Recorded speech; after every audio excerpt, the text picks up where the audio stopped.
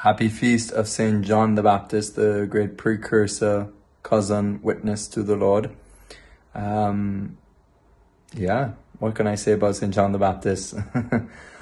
Today I really want to continue on St. Miriam of Bethlehem, but what I do love about St. John the Baptist is probably best captured in a statue that I saw in the Basilica of Saint Maximin in the south of France, where the relics, the skull of Mary Magdalene is.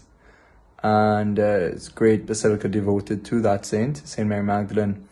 And there was this statue, and it was John holding the lamb, and his finger was pointing to the lamb, and it was just the way the sculptor captured his finger.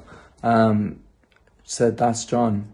John's whole life was to point to Jesus, and that's what we have to become. We have to become John the Baptist, is witnessing to that the Lord is number one in our life by putting him above all else. And that's what John did. He went literally into the desert, and the Hebrew word for desert is Midbar, which means a wordless place. It's a wordless place.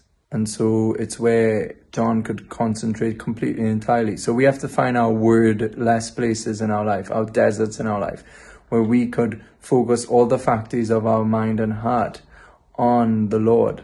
And this is John the Baptist. And our lives are to become that big finger that points people to Christ. And when they see us, they will want to know Jesus. And this brings me to St. Miriam of Bethlehem, because this was her whole life. Because St. Miriam recognized that God was worthy of giving her whole life to contemplation and prayer and praise to. That God is worthy of all our praise and adoration. God doesn't call everybody to a life of particularly devoted to just praise and adoration and prayer as the purely contemplative dimension.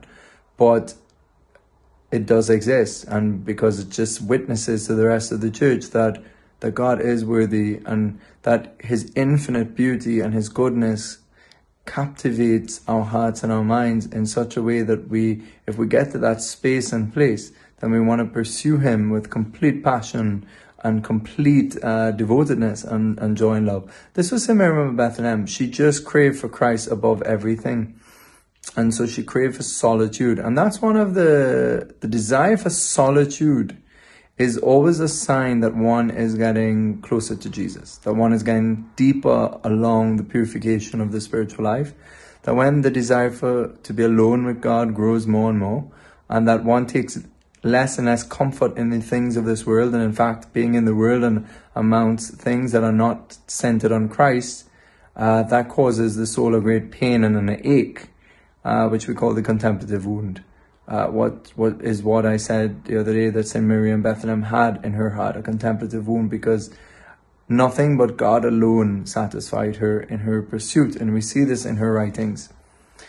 This complete desire to be with Christ and is proof that she found this desire in deep union with him, because she even had the mystical wounds of Jesus on her body, the stigmata.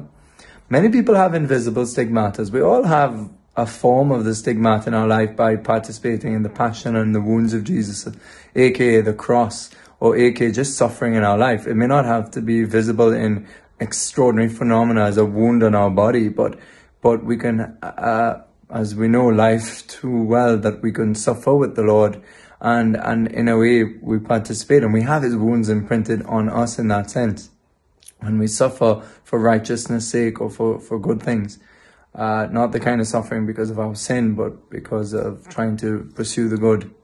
But she had her suffering printed on her body, like Padre Pio, other saints, like Marthe Robin in France. She had the stigmata. Because of her intense desire to be with God in prayer, many of the nuns would see her levitating in prayer. This is a phenomenon amongst many saints, or many even just holy people who've reached that intense union with God, that it can, not always, but manifest in this extraordinary phenomenon of being lifted off the ground, because the soul in one with the body lifts the body towards God and is in some form of ecstasy. There was this really interesting story that she had instructions from the Lord to alert the Pope in Rome that there was a plan to plant explosives on the St. Peter's Basilica. And because of the instruction from the Lord and she got word to the Vatican, and they found these explosives in time. So that was recorded and noted.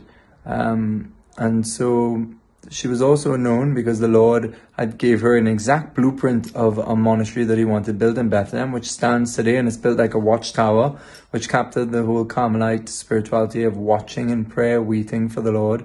And so the Lord designed this monastery exactly as how he wanted it. And Miriam got the monastery built, and it's there to be seen. There are many things about her life. I just want to say this one cool point.